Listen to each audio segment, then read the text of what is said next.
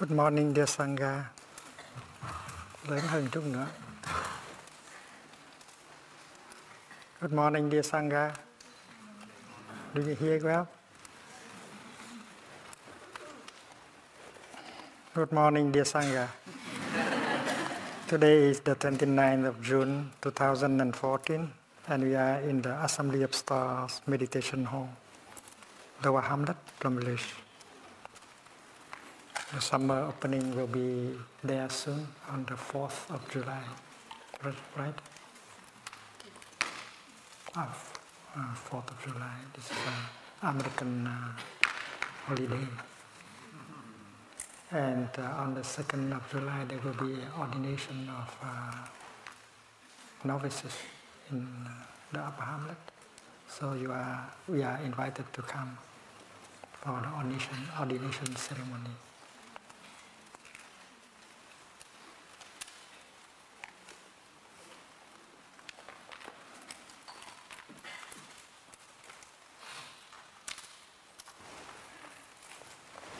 When we practice breathing in mindfully, we may focus our attention on the tip of the nose.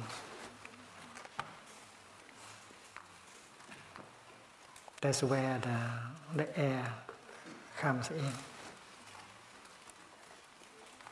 And especially when we are not very awake, a little bit sleepy. And then to focus our attention here may help.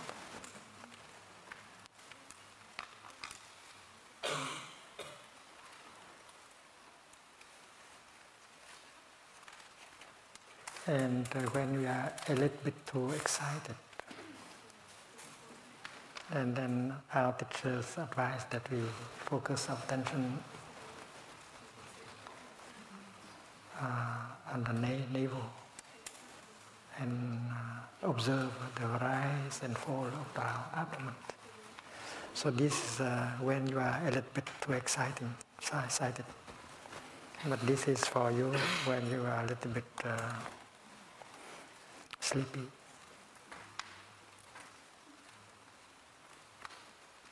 Whether you are sitting or lying down, where you may focus your attention on the tip of the nose, observing the coming in and going out of the air, and stop entirely the thinking. Just enjoy observing the air coming in and the air coming out.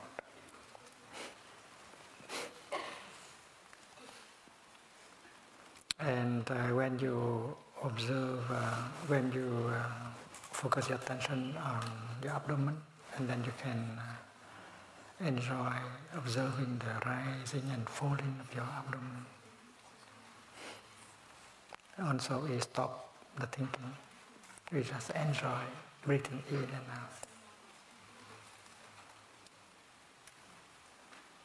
We are fully aware that you are there, that the air is coming in and going out, that life is there, and we feel it. We feel that we are alive.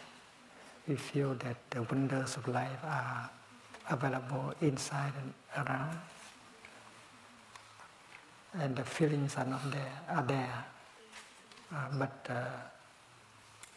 there's no thinking. No thinking is a secret for success, because the thinking will take you out of the here and the now. And most of the thinking are like that. They take you out of the here and the now. But the feeling still are there, and the feelings may help keep you in the here and the now. You feel that you have a body, which is a wonder. You feel that you are alive. I feel that I am alive. That's not thinking. feeling. You feel your aliveness. You feel the presence of your body. You feel the presence of the refreshing and healing elements of nature. And the feeling help us to stay in the here and the now and enjoy being alive, enjoy being healed and nourished by Mother Earth, by nature. And when you walk, you may pay attention to the contact between your feet and the ground. The object of your mindfulness is the contact between your foot and the ground. Also, stopping the feeling and the thinking. You feel the ground beneath your feet. It's a very nice feeling.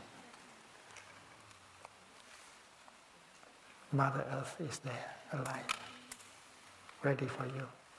And you are a child of Mother Earth. You are alive also.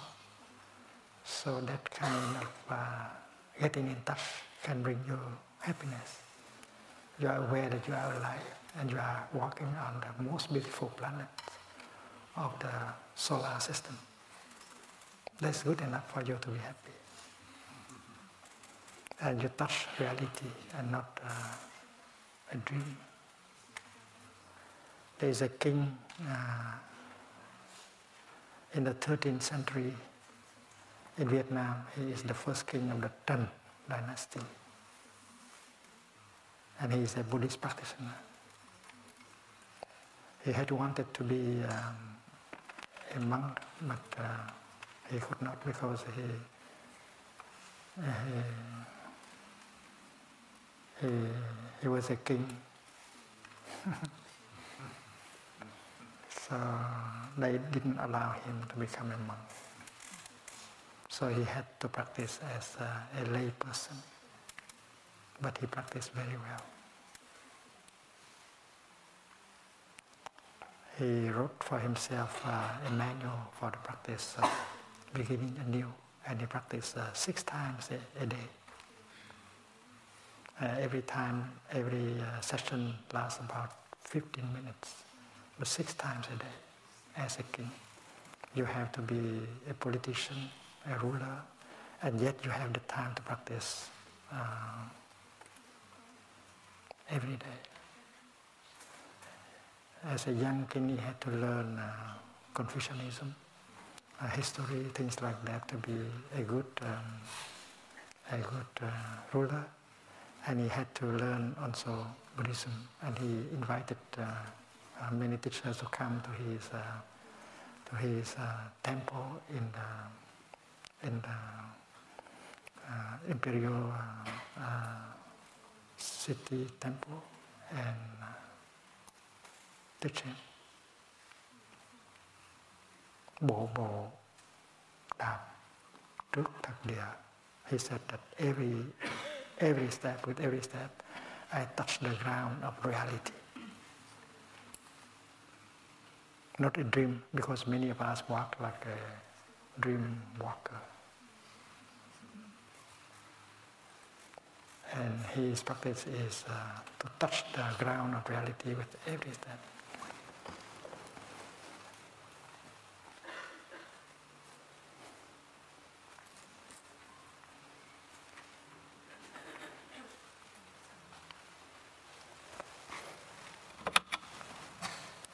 Bộ bộ.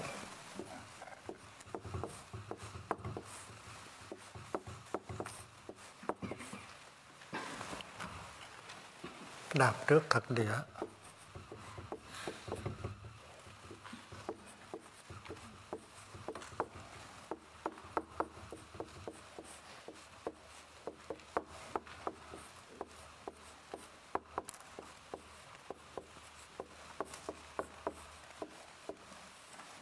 This is the ground,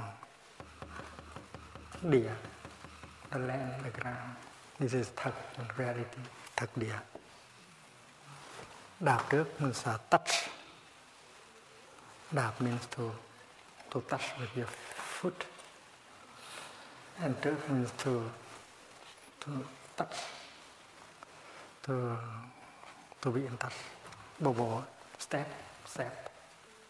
bò bò đạp rất thân địa. With every step, I touch the ground of reality, and that was how he nourished himself, and had the time to be a king. Because as a king, you have to solve many problems every day, and you need to be nourished by a spiritual practice in order for you to be strong enough not to lose yourself. Many of us lose ourselves in our daily life. Even we are not a king, but we allow ourselves to be carried away by events of daily life. We do not live our life. We allow ourselves to be carried away by events. And if we get in a depression, it is because we cannot be ourselves. We are victims. We are a victim of the events of life. We have no control of ourselves because we do not have a mindfulness, concentration and insight. We do not know how to live deeply every moment of our daily life. Life is a gift. We have 24 hours a day, a big gift. But we don't know how to live each moment deeply because we are not ourselves. We are carried away by events of life. We are a victim. So walking meditation is a way to reclaim your liberty, to be yourself. With every step, you become yourself again. You touch the realm of reality. And you can live each moment of your life more deeply. You don't have to think. You need only to feel that you are alive. You are yourself. You are in control. You are not a victim. So walking meditation is a very good way to learn how to live deeply your life. And you have plenty of chance every day to walk. And the easiest way is to be aware of the contact between your foot and the ground. That awareness allows you to get in touch with Mother Earth, source of life, Father, Son, source of life, and to get in touch with ourselves, and to enjoy the fact that we are alive. That life is a wonder, that we should not waste our life.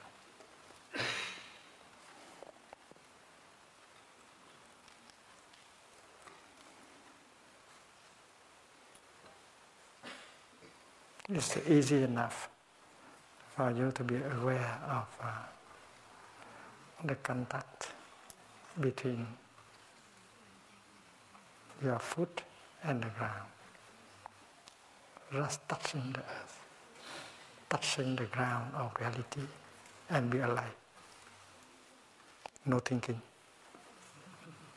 And that's very healing. If you have a depression, this practice of walking, mindful walking, will help you. Even if you need to take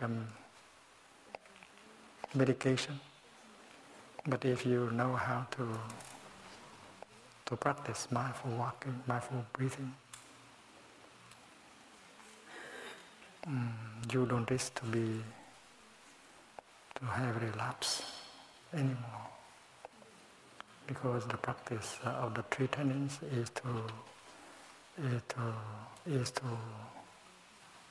prevent relapse. The triple training, tam học.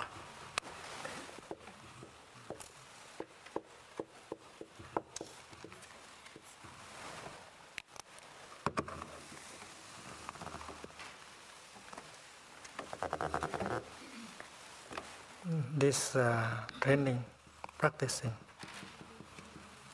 not accumulating informations.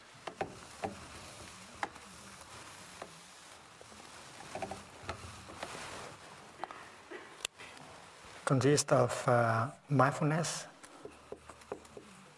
smriti,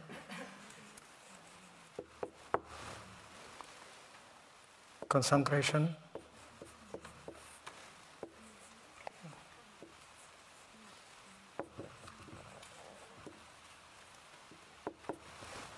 and right view, tuệ. Right view or insight.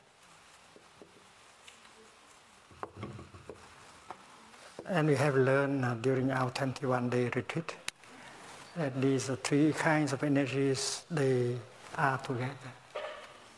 If you are very mindful, and then you have concentration and insight in your mindfulness.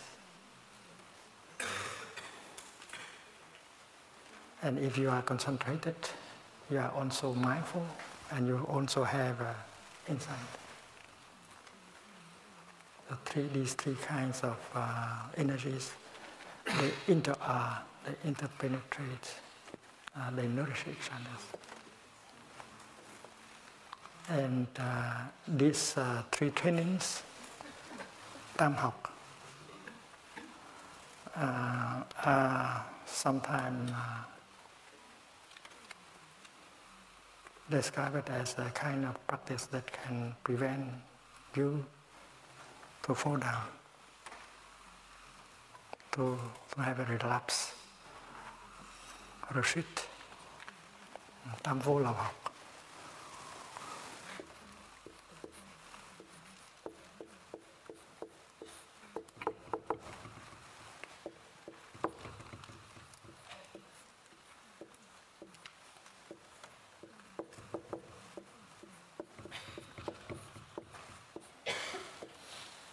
This is vô lậu. It means no more leaking, no more leaking, no more relapse. If you keep practicing mindfulness, concentration and insight, you can protect yourself and do not allow it to fall down again.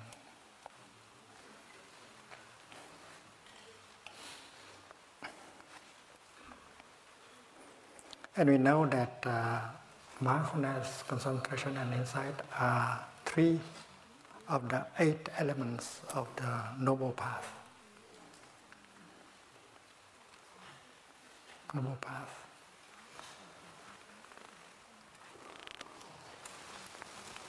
The Noble Eightfold Path. You have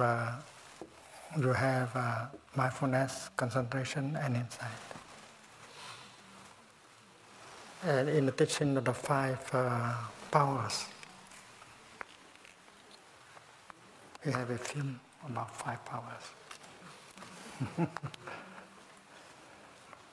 And in the 5 powers, you have also mindfulness, concentration, and insight.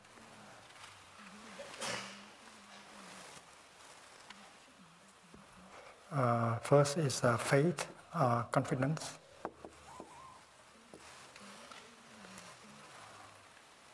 And diligence. And then mindfulness, concentration, and insight. So this is the triple training. They can be found in the Noble Eightfold Path and in the 5 powers, ngũ lực, ngũ căn, ngũ lực.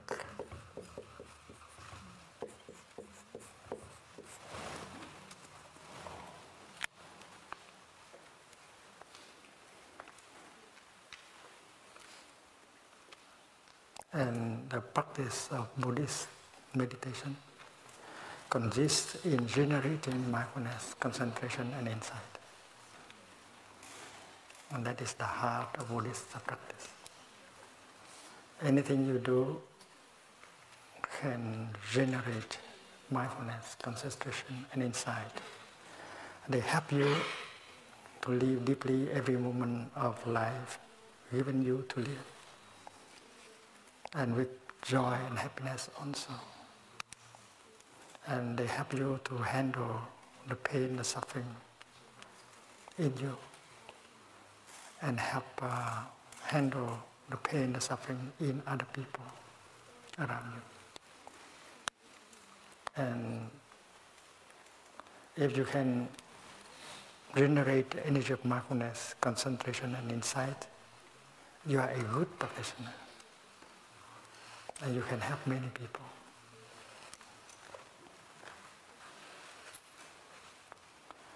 But the 3 trainings, sometimes in the Buddhist literature, is described not niệm định tuệ, but giới định tuệ.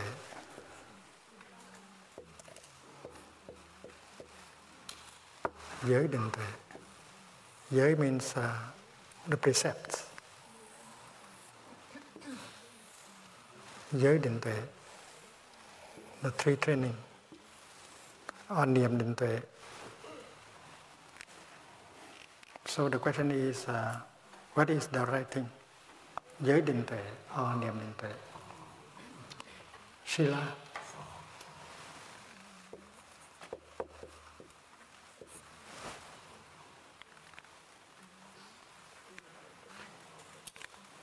Sheila, somebody? Prajna.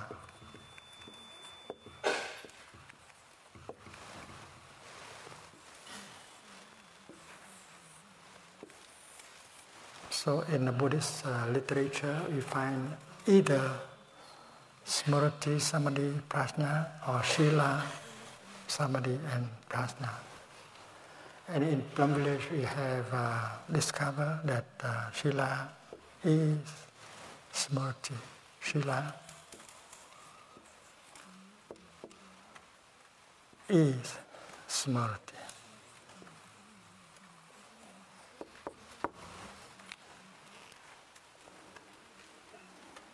The practice of mindfulness is also the practice of the precepts. The practice of mindfulness can be seen, can be seen concrete in the practice of the precepts. And that is why in Plum Village we do not use much the word precepts, we use the word mindfulness training. Mindfulness training is precept. And that is the practice of mindfulness. The practice of the precepts is the practice of mindfulness. The practice of the precepts are the basic practice. As a lay practitioner, you practice the 5 precepts, or you practice the Bodhisattva precept, you practice the 14 precepts. As a monastic, you practice the 10 novice precepts, or the Pratimoksha, 250 for the monks, and 380 for the nuns. And you may ask why the nuns have to practice more. precepts, then the monk is not there a discrimination? The answer is that no, because it was the nuns who have invented more precepts for themselves. It's not, these precepts are not imposed by the Buddha, because the Bhikshuni Sangha, they have found that they need more precepts.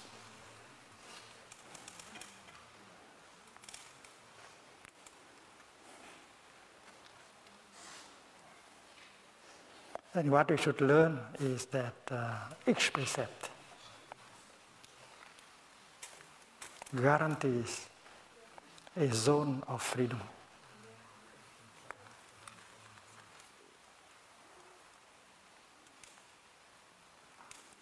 It's not that the precepts limit our freedom, but it is the opposite.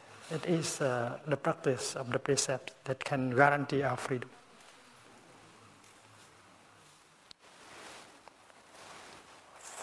For instance,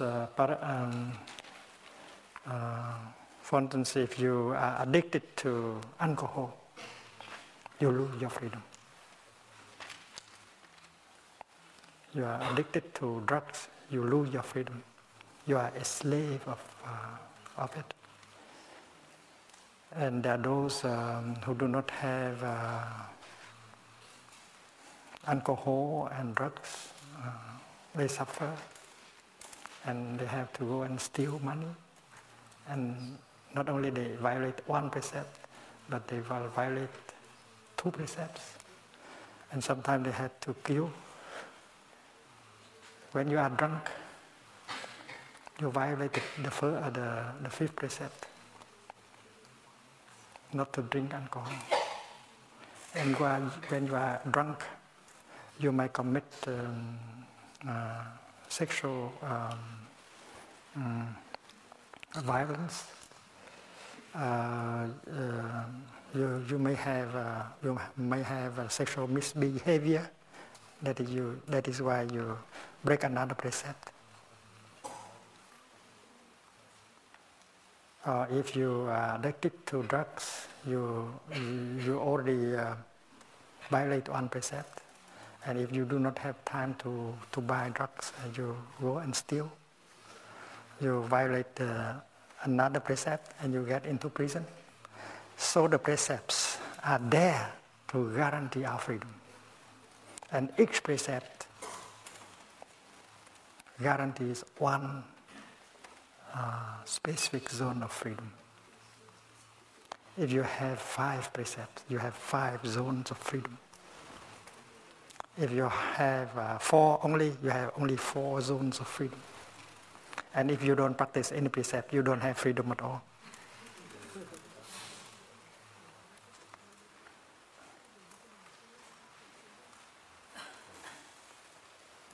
And that is why those of us who seek precepts,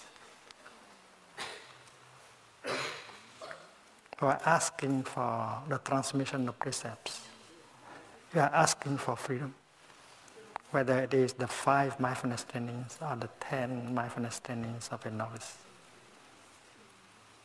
They are seeking freedom. Because Shila, the precepts, the mindfulness trainings, they guarantee our freedom if we practice them properly.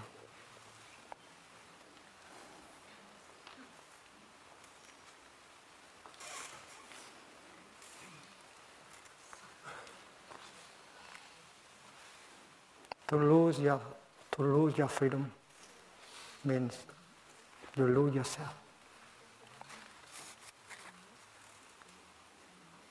And in order not to lose your freedom, you have to live mindfully. That means also to practice the mindfulness training, the precepts. Yesterday, I wrote a new sentence in calligraphy. Each precept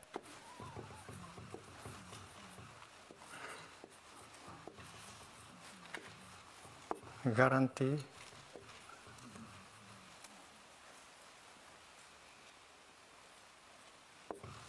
a zone of freedom.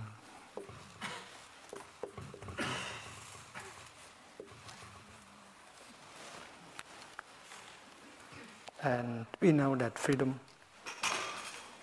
is a very basic for happiness. If we lose our freedom, we cannot be a happy person. So practicing the precepts is to maintain our freedom.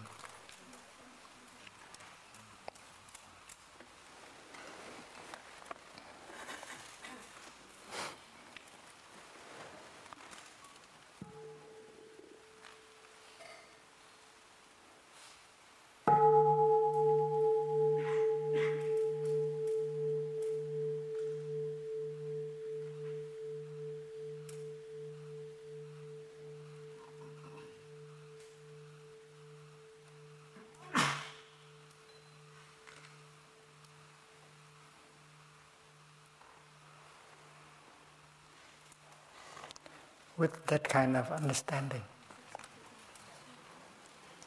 with that kind of insight, practicing the precepts become a joy. You know why you practice the precepts, because you want to be free. And that's why there is a joy in practicing the precepts, in reciting the precepts, in sharing your practice with other people about the precepts.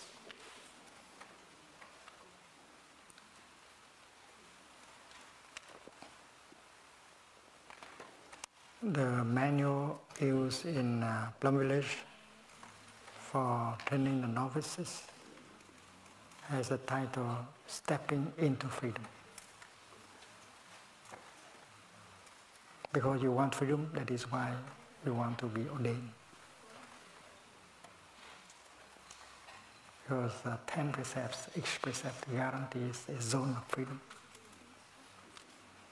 And when you become a novice, you are free from many things. A young person in the world, he or she might be caught in many things. But once you have embraced the practice of 10 precepts, you become a free young person.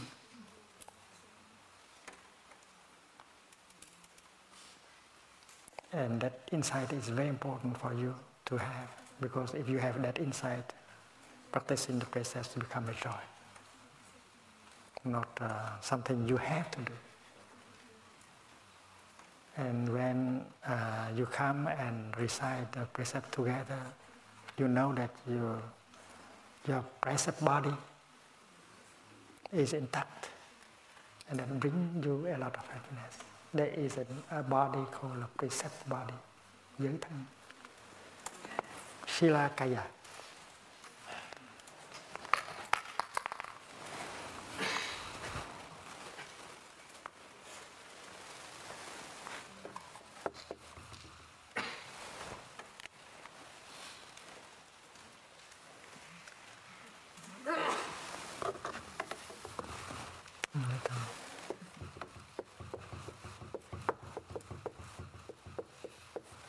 Sirakaya.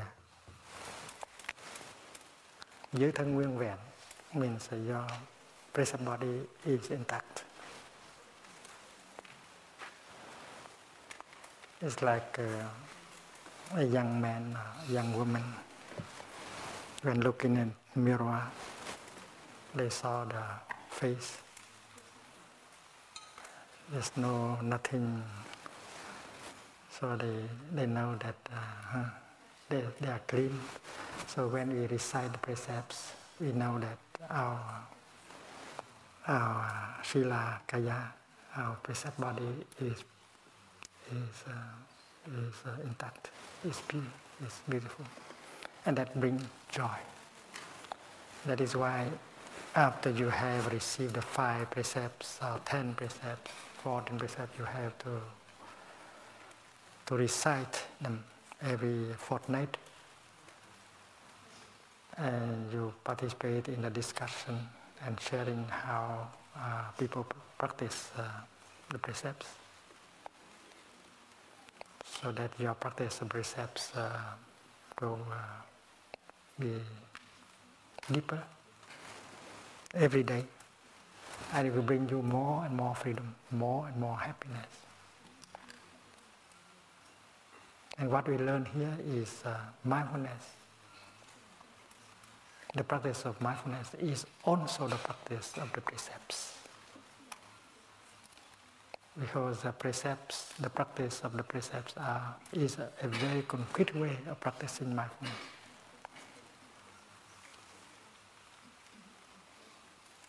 And the precepts, giới, goes always with the practice of mindful manners. Mindful manners. And with mindful manners, not only your mind, your life is more mindful, but you look more beautiful as a person.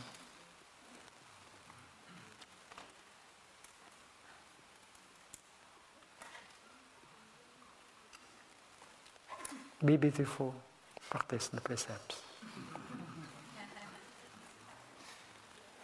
The way you walk, the way you sit down, the way you smile, the way you look, the way you react is beautiful because you practice the mindful manners. Every act of yours is mindful.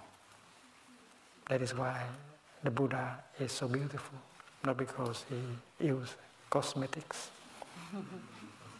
but the way he walks, he sits, he speaks, is very mindful. And all of us can do the same.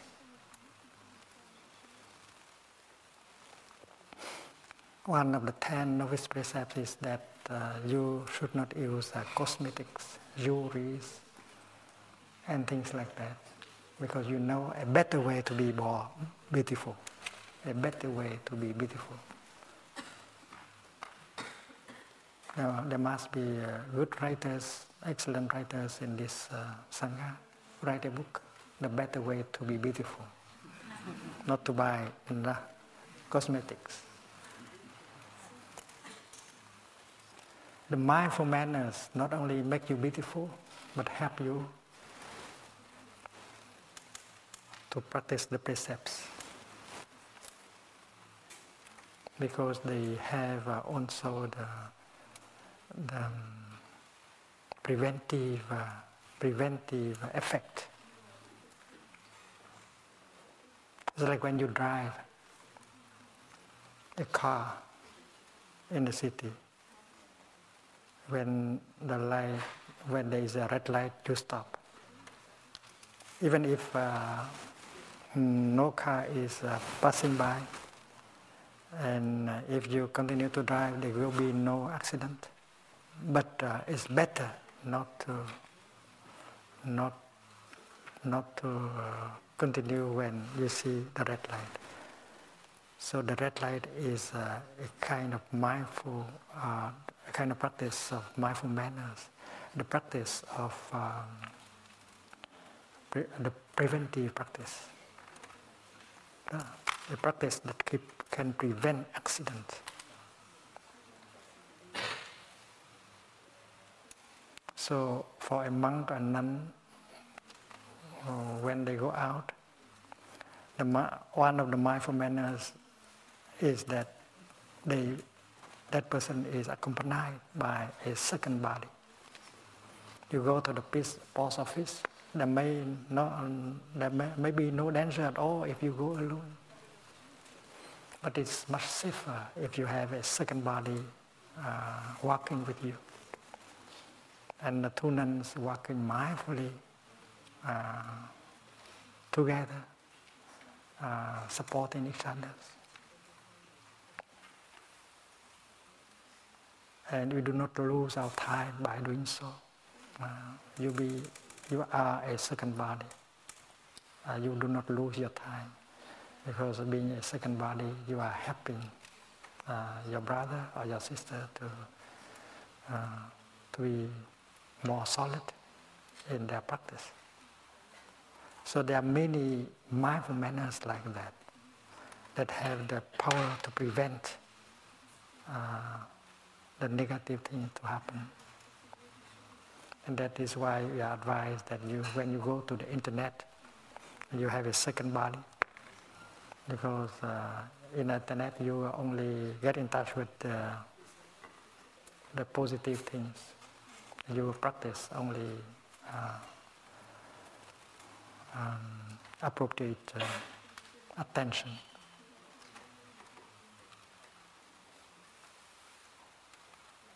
Như lý tác ý. So the manual for the novice has 4 parts. Traditionally, it has 4 parts. The first part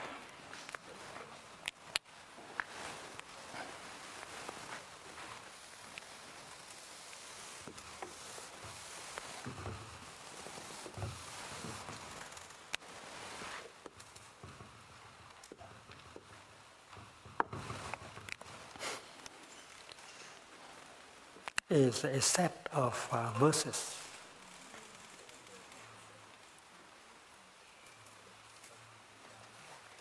It's called the essential of the daily Vinaya practice. The essential of the daily Vinaya practice, tỳ ni, nhật dụng, thiết yếu.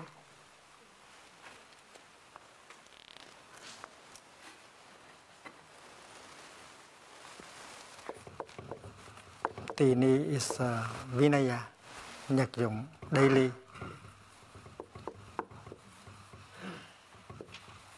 Thiết yếu, the essential.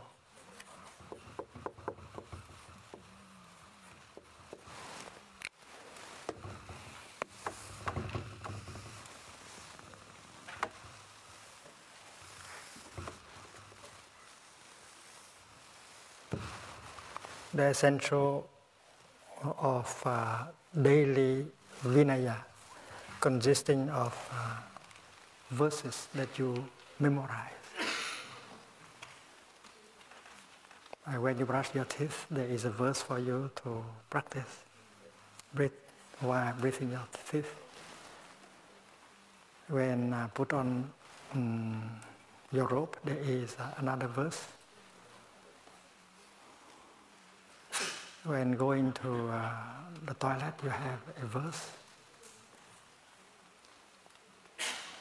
When taking the water to wash your face, there is a verse.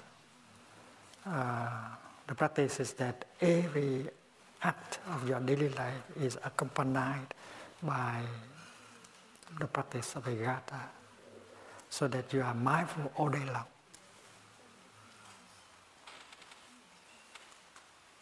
And in Thay's time, all these verses are in classical Chinese. And now we have them in French, in English, in Vietnamese, and so on. And in the privileged chanting book, you can find a few dozens of them for you to practice as lay practitioners.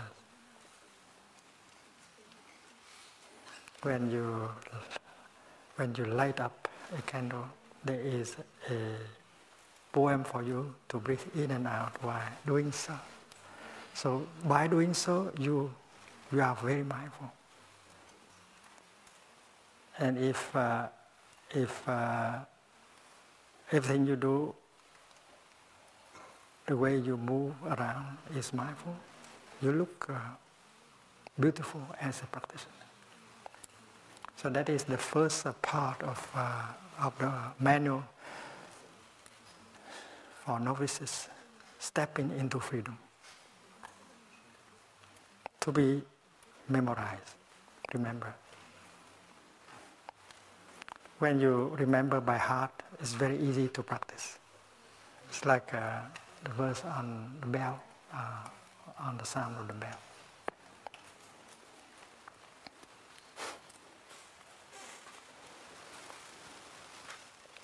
And the second part is the 10 precepts. The 10 novice precepts.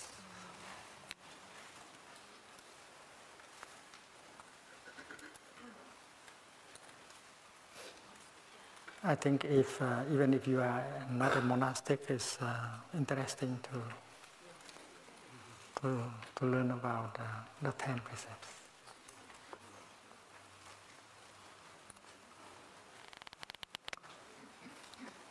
Among the 10 precepts, there is a precept on living simply.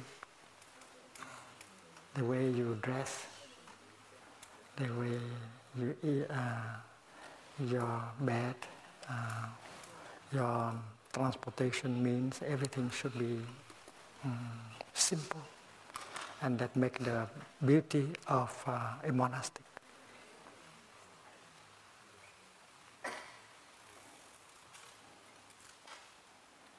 Simplicity, humility.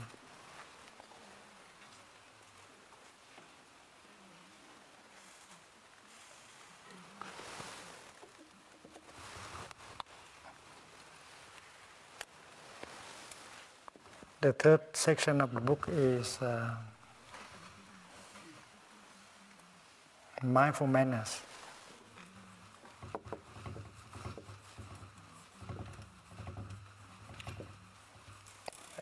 Many dozens of chapters on how to practice mindful manners. That is also the practice of mindfulness. There is a chapter as how to be an attendant to your teacher. You have to learn.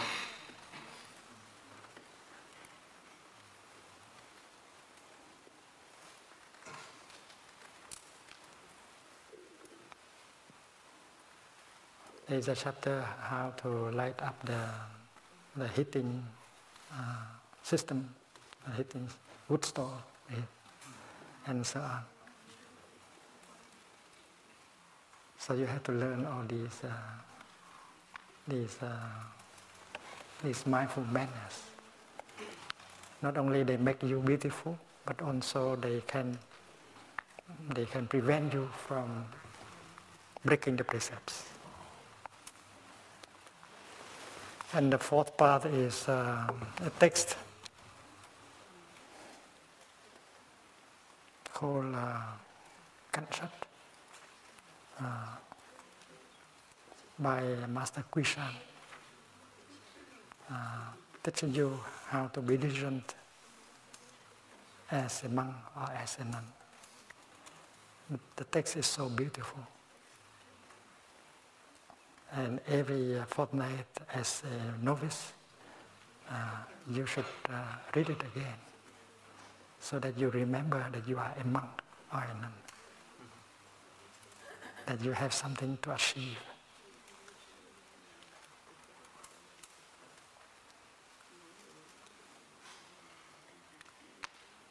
And this book is originally in Chinese. It was written more than 400 years ago by a teacher,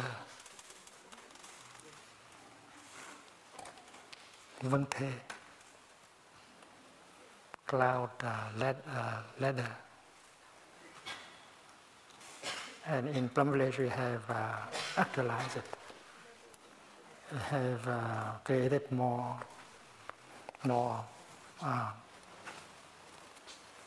verses.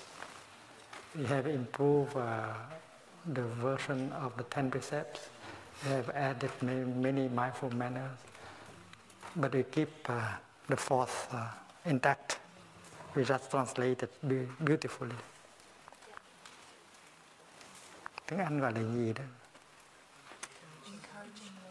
Encouraging word.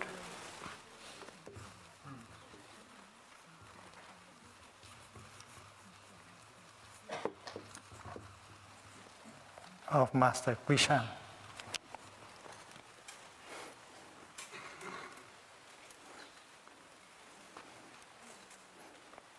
there is a new version which is about to be published in Vietnamese. And we have to review the book again and again so that it can be adaptable to the new situation. And we have tried to translate it back into Chinese for the sake of new novices. Because when they visited China in 2004, they noticed that the novice in China still use the text of 400 years ago. That's too old.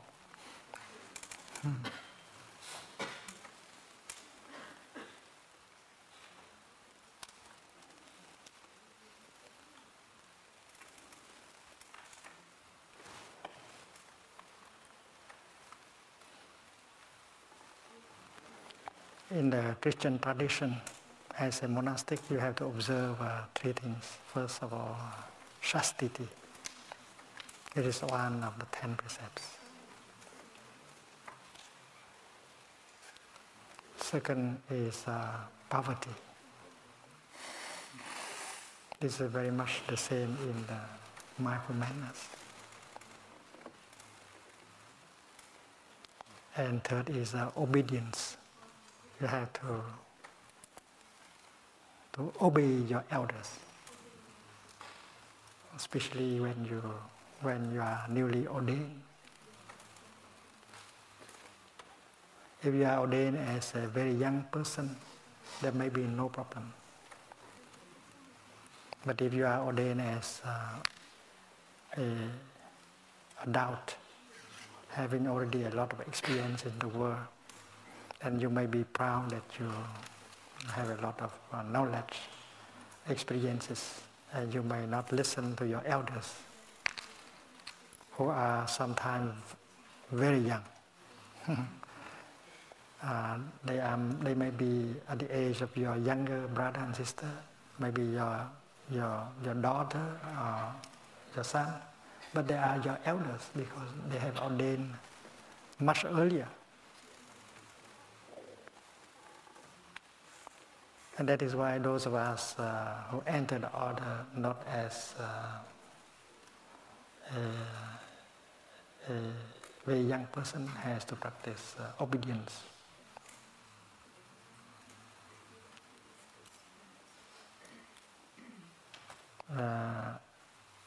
These people may have a lot of skill and talents and experiences. And there is a tendency to make good use of these talents and experience to serve the Sangha. But that is not good for new practitioners. And we have learned that for those who are ordained, who have a lot of talent and experiences, in the beginning, the first or the second year, they should do simple things like gardening, cooking, washing, and do not play the role of administrator, so on. That is for their sake, their own sake. And we have learned that the brothers in the upper hamlet and the sisters in the lower hamlet and new hamlet also. So if you are ordained as an experienced person with many talents, and you should know that people still appreciate your talent, your experiences, but they don't want to make use of them too soon. So you get the joy of doing simple things, and especially you remember that you are a young brother, a young sister, too many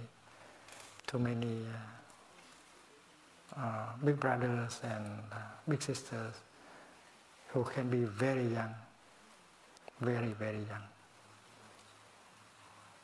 In the upper hamlet, we had Brother Phapde, who had been a Catholic Catholic priest and always called father. But when he ordained as a novice, he gave him the name Pháp Đề, means younger brother in the Dharma. Pháp Đề means younger brother. So he remembered that although he is a very experienced theologian and priest, but he has to remember that he is a younger brother of everyone, and he was doing very well.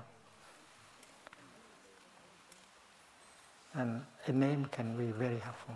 It reminds you that you have to practice humility, that you have to respect your elders, even if your elders are at the age of your son or your daughter. And after 3-4 years, and then you have learned that humility, and you are safe.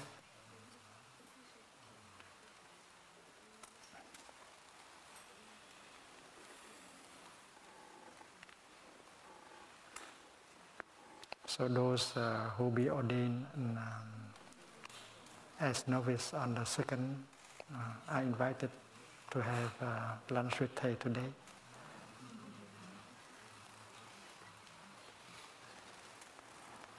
And Thầy will tell them some of the things they need before they ordain.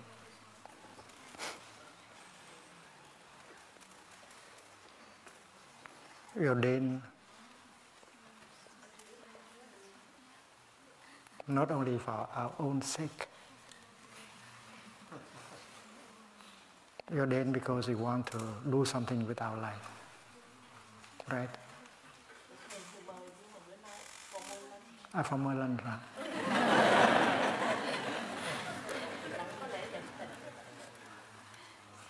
There is a formal lunch today.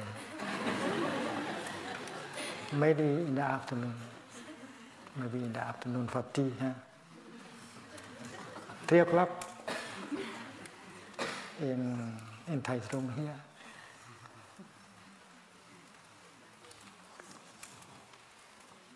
There will be around 30 of them, 10 in Plum Village and 20 in our center in Thailand.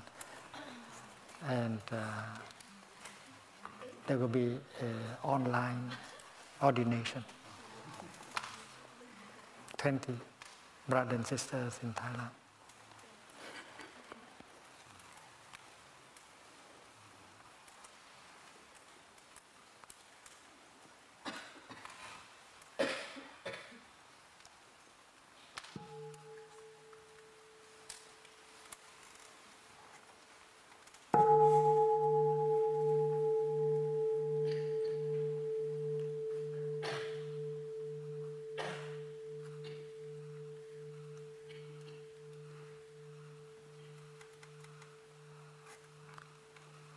We ordain with the awareness that we do that for our family, for our lineage, for our people, for our society, because I want to do something with my life, to serve people. That is why I ordain.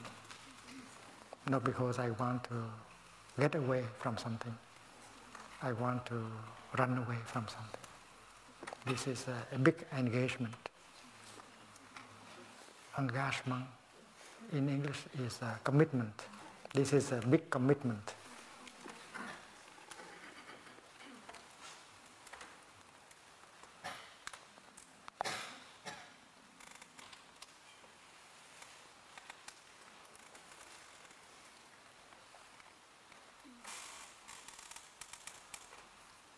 This is like to get married.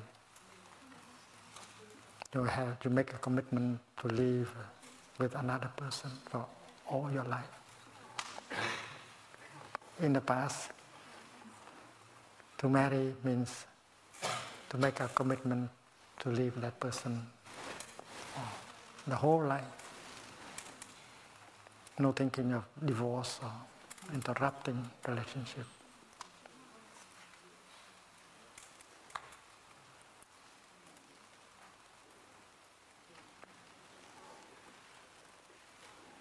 So to ordain means to make a deep commitment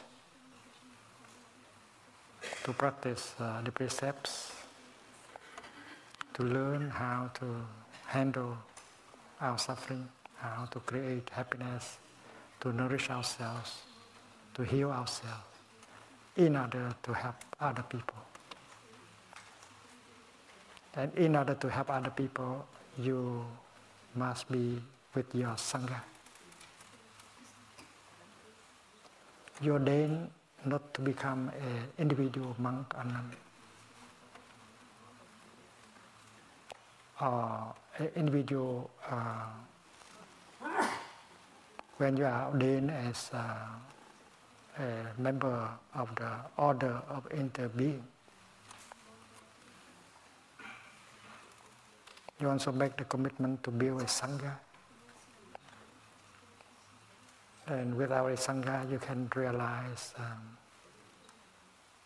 your dream of helping people. So with that awareness that you ordain,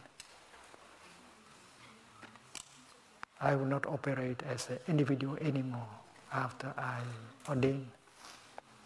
I take refuge in my Sangha. I am aware that without a Sangha, I cannot realize my dream of helping people, transforming people. And that is why the practice of building brotherhood and sisterhood is basic in the life of a practitioner. Whether you are monastic or lay people, lay practitioners, you have to build a Sangha. Because without a Sangha, you cannot maintain your practice for a long time. Without a Sangha, you cannot help as many people as you wish. So the same thing is true with a monastic. A monastic is ordained in order to live and to serve with a Sangha and not as an individual talent. And that is why the daily practice include building brotherhood and sisterhood. And the Buddha was aware of that. Even if you are a Buddha, you cannot do much if you do not have a Sangha. Therefore, the Buddha put a lot of time and energy in building a Sangha. As you are about to ordain, you should know that you get married to a Sangha and you will live with Sangha for whole your life. And the Sangha will help you realize your dream of helping people.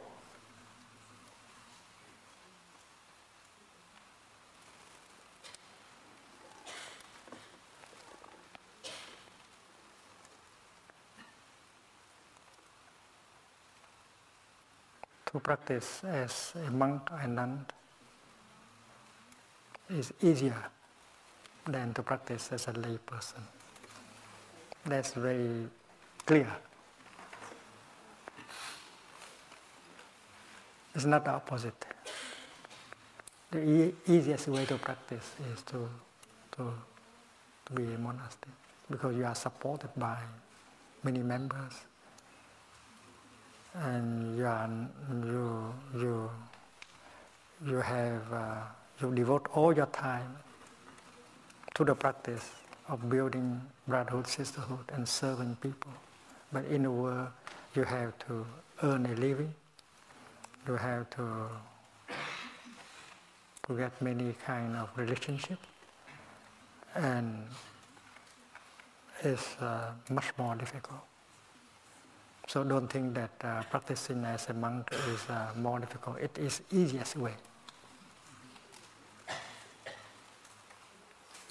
Because as a monk, you can live a simple life, very simple life. You don't need to have a bank account, private bank account. You don't need to have a private home. You don't have to pay your individual bill, electricity bill, telephone bill, and you consume much less than if you have to be a householder. This is an invitation.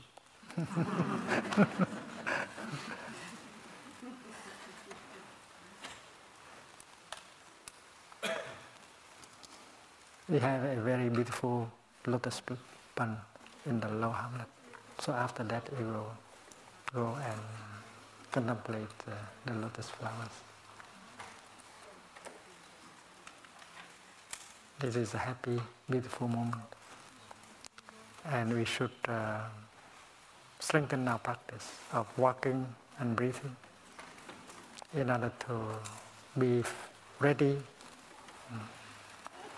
to help the people who will come with us for the summer opening. D'accord? You agree? We have to strengthen our practice, especially the walking and the breathing. Breathe well, walk well. Get a lot of pleasure out of walking and breathing.